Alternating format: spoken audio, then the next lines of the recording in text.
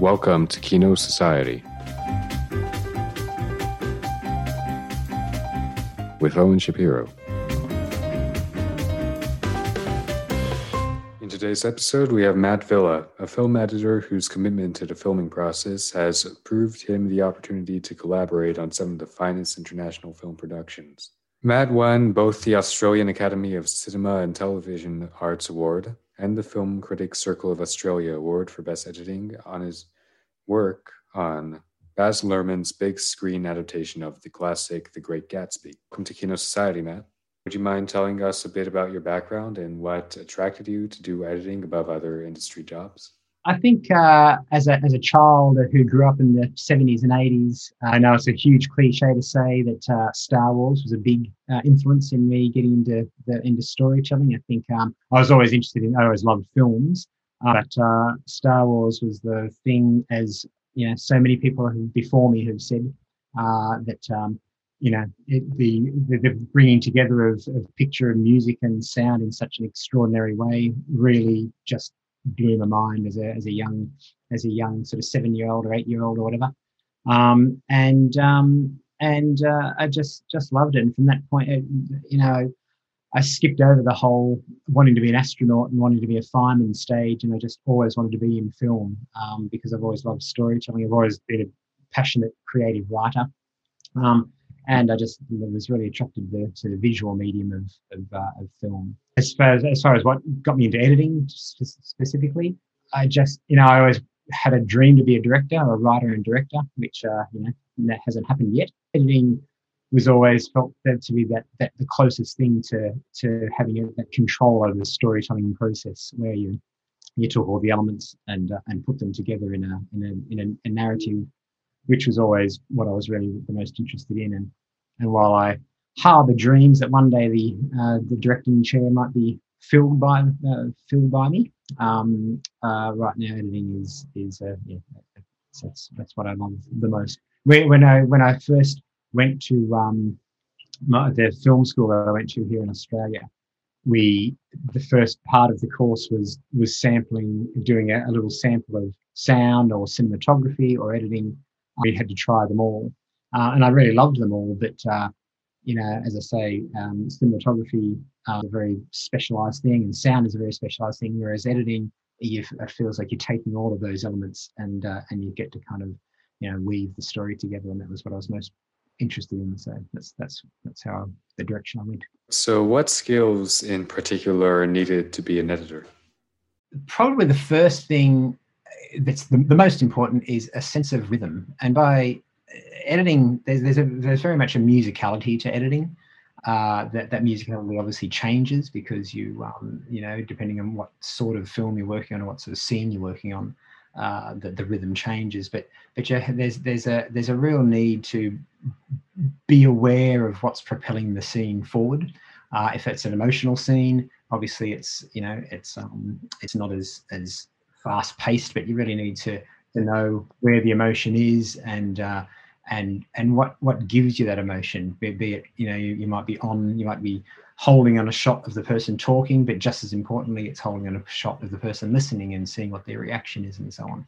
In a similar sense, if it's an action scene, obviously things get a little pacier, but you're always having to sort of grapple with that sense of keeping the audience engaged without overwhelming them, but also without boring them. And I think you can have courses and you can have books and so on, but there is a certain sense of that just is within the person, that sense of rhythm, that sense of timing, I think is what helps sort of construct a story. The other big thing about being an editor, which is kind of unfortunate, I suppose, but it really is a lot about the political handling of there's always a lot of big egos in a cutting room with producers and directors and so on. Not necessarily bad egos, just big egos.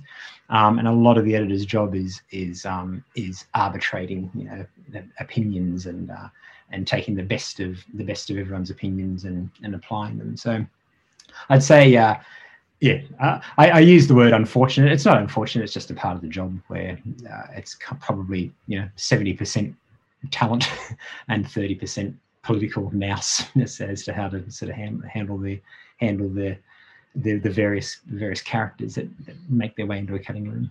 So what's your favorite thing about being an editor? Very much so. There's a thing that happens when you're cutting a film. Probably if I can start with my least favorite part, is the initial assembly, when you've got a load of footage that's just coming through the door from the shoot, and it's just that initial slog of putting together that first run. It's similar to writing a first draft of a story, or even when you sit down to write an email. There's that kind of putting it. There's nothing more scary than being faced with a blank page, and similarly, there's nothing more scary than being faced with a blank screen, I guess, a blank timeline. But once that slog is done and you've got everything kind of down, that's when the fun begins, because you can go through and really start honing and refining the performances. And that's the most fun part, is really exploring the performance of a character or an actor or a scene or whatever it may be, and just honing it down until you're really confident that you're telling the story in the best possible way. And the other thing that I love is when you've got an editorial problem that you can't solve, and I call it my aha moment. And it happens, there's lots of films where it happens, where you're trying to solve a particular problem or convey a particular piece of storytelling, and it just eludes you. But then, it'll just come to you, and you'll realize that there's a perfect pair of shots that click together, or a perfect sequence of shots that sort of go together. And that's when you really go, aha, that's how I do it. And that's what I love. That's what I cherish. And that always happens. There's always a difficult scene, and there's, generally speaking, a way around it, and you just got to sort of sit and explore it. And as long as you have the time to do so, the right solution may not necessarily be it definitely would never be the only solution, but hopefully the right solution will come to you. And that's what I love. I love those.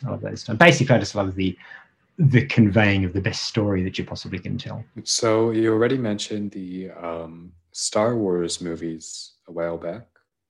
But do you have any favorite movie in particular? Oh, Owen, there's so many. I would probably say my go-to, if I can say a couple, I'll say that Back to the Future to me is almost the perfect film. It's the perfect combination of performance and action and storytelling, a pace and heart. And I think it's just it's very, very close to being a perfect film.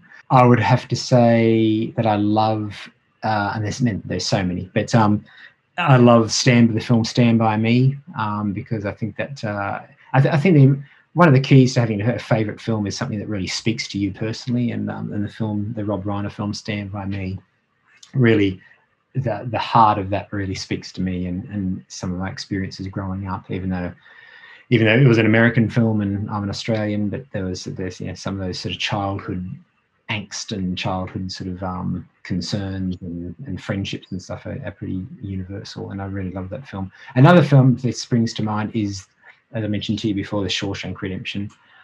That's a film that really strikes me as how you can be very, very considered and not necessarily fast-paced in your storytelling or editing, but really just strike an extraordinary balance of emotion and engagement in a film. But they're just three. I mean, there's so many, but yeah, they're the ones that spring to mind right now. So you're a fan of Stephen King? Big fan of Stephen King. Yeah, big fan of Stephen King. Actually, yeah, you're right. Yeah, I didn't even think of that. Two Stephen King films right there. Yeah, very much so. So what does a movie need for you to say, yeah, what a good job of editing? Funnily enough, I would have to say that if you can't see the editing, you consider that a great job at editing. And by that, I mean, if you feel emotionally fulfilled without feeling you've been sort of pushed in a certain direction, or in the case of, say, like an action film, if you feel geographically grounded. There's so many, a lot of the sins of a lot of editors these days is good editing means fast editing, and that's just not true. And I think of any number, and I'm not dissing on Marvel films or any of those sort of Transformers films or anything like that, but a lot of those films fall into the trap of they cut so fast and so busily that you've got no idea where you are geographically, and that's who can sometimes take you out of the movie and confuse you. I think if you walk away from a film having felt that you knew exactly what you were doing, where you were and what you were feeling and what you needed to feel without being pushed in any of those directions, I think that's a great thing. And so that's why my answer probably is, if you can't notice the editing, that's the sign of a well-cut film, because it means that you've been completely immersed in the story, and you've been obviously taken for the ride by the editor and the director and the filmmakers, but not felt that you've been sort of left sort of wanting for more, or felt confused or jarred as to how you're meant to feel. Yeah, I absolutely agree about modern blockbusters or like superhero movies. Those one of my biggest gripes with them is just how fast they go, and it's annoying. It's very annoying. Are there any editors that you admire or follow?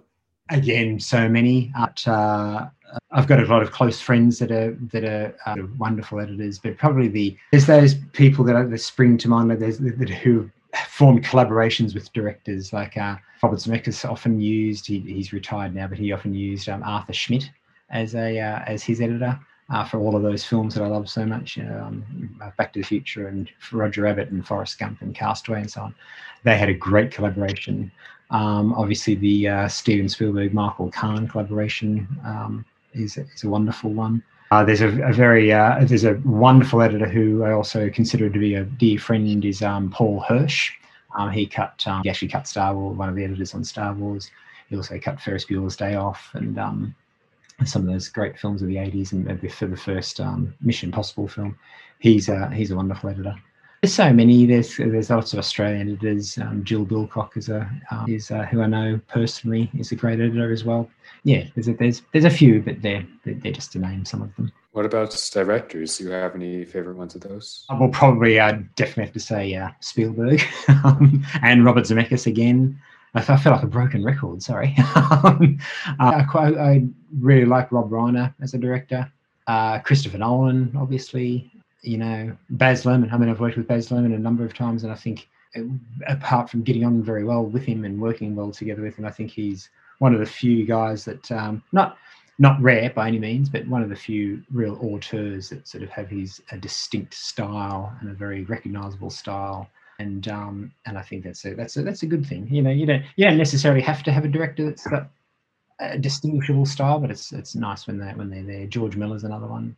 Who have that sort of unique vision, I guess. Is there a project that you would consider your best work? There's probably a few for different reasons, but I think, and I've loved every job I've ever done. There's very few times where I've walked away from a job not having had a great time with both the people or the project.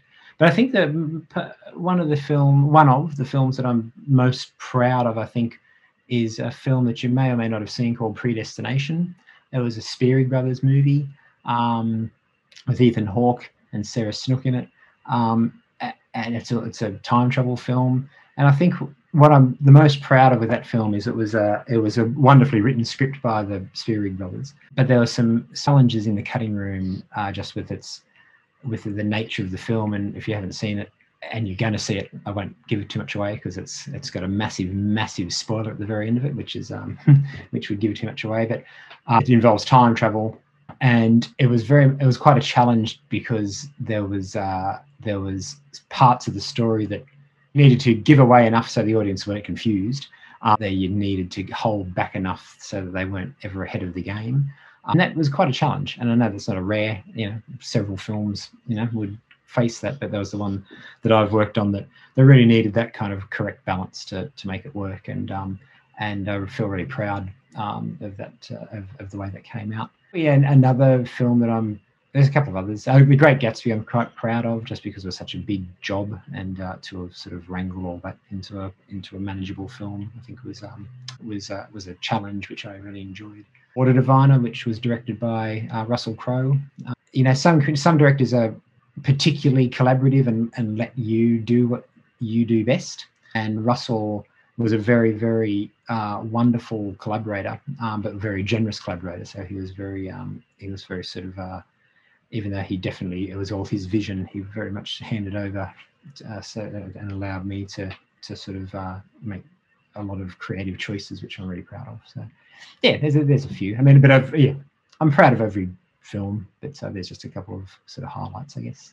Do you ever go to the set of a movie you edit? Yeah, quite often. Generally speaking, you're nearby when they're shooting, so you tend just to sort of visit set, even if for no other reason to say hello, but often to show the director some rough assemblies of what he's shooting, so that you may assemble a scene and realise that they need to get something further, to shoot something further, so you can go down and talk to them about that. But yeah, I really love the hustle and bustle of set. In fact, the film I'm working on right now, the Baz's Elvis movie, is being shot in another state to where I am, and our borders are closed down here in Australia, so I can't be up there. I'm working remotely, and I'm kind of missing it. I kind of miss being sort of near set and the hustle and bustle of set.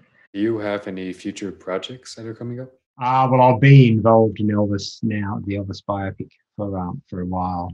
We're just about at the end of shoot. We've got one more month of shoot to go. It'll be about a year in post-production, so it's kind of filled the dance card for now. And then what lies beyond that, I'm not too sure. A while back, I asked you about what things you like to see in movies in terms of editing. But are there any movies in particular that made you think this is bad editing? Oh yeah, wow. I think probably similar to what we both mentioned earlier. It's just those films, and they're becoming more and more now, unfortunately, where I would have to sort of say the Transformers films as an example, not to pick them out singularly, but as an example of things that you watch this, or the recent Justice League film, where you just watch them and you kind of get to a point where it's sensory overload. A lot of editing is about finding ebbs and flows in stories. I think, as we both kind of mentioned earlier, when talking about bad editing, and I don't want to be insulting to the people working on those shows, but I think things like Transformers or the last Justice League film, as an example, where just you watch them and you're exhausted. Like there's a sensory overload that just happens, and the trick with editing is, it's all about ebbs, and you've got to find ebbs and flows.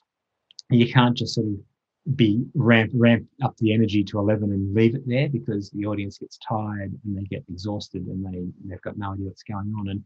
And I think you leave a lot of these modern superhero films, again, not to pick on them, but that they are sort of guilty of it, where they have these fight scenes and you have no idea what's going on. You don't know where you are geographically, and it's just too fast, and you got to help the audience along. Feed the audience, but it's your responsibility to let them give them the tools to follow the story. And a lot of those films fail in that, to me, that you've got no idea where you are, or it's just so chaotic that it's just exhausting, and you tend to tune out after a while. So I think, that to me is bad editing, is when you're not giving the audience the chance to keep up. Yeah, a lot of times those movies just look like a mess of CGI everywhere. Yeah, the third act of any of those superhero films is just two CGI blobs fighting each other generally, and it's just exhausting.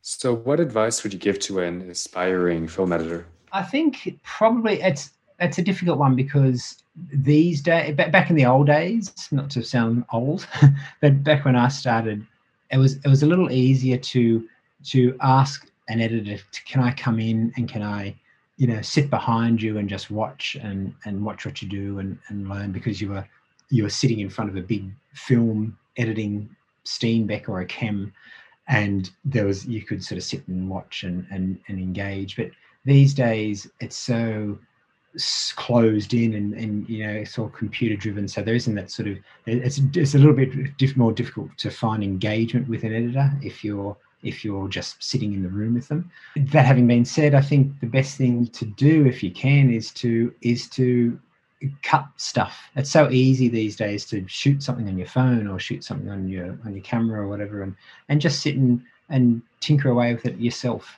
That will sort of get you involved on a personal level in sort of practicing the craft. And then on a professional level, seek out films, seek out editors, and see if you can get an internship with them. It's very difficult these days to immediately say, can I come and be your assistant, because that's a skill set unto itself. But if you can get onto film as an attachment or as an intern, or even contact an editor as a mentor, just to sort of talk to them about how they got into the business. And it's such a small world, even on this international scale that you and I are speaking on now. Even then, like, there's lots of editors and lots of assistant editors that I've met over the years who are in America, and so it actually is quite a small world, the editorial film production, feature film world.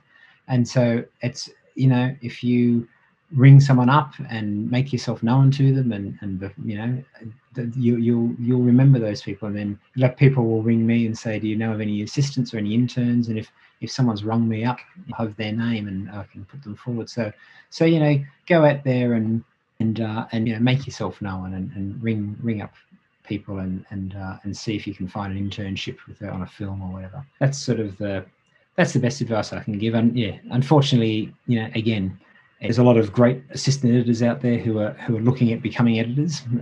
So there's always someone sort of trying to move up. But if you can get yourself in the door, then you'll be part of that circle, and you can move along with them. Definitely, if on a personal level, if you want to practice cutting, it's really easy to do these days. You can shoot whatever you want on so many different formats and cut them on your laptop.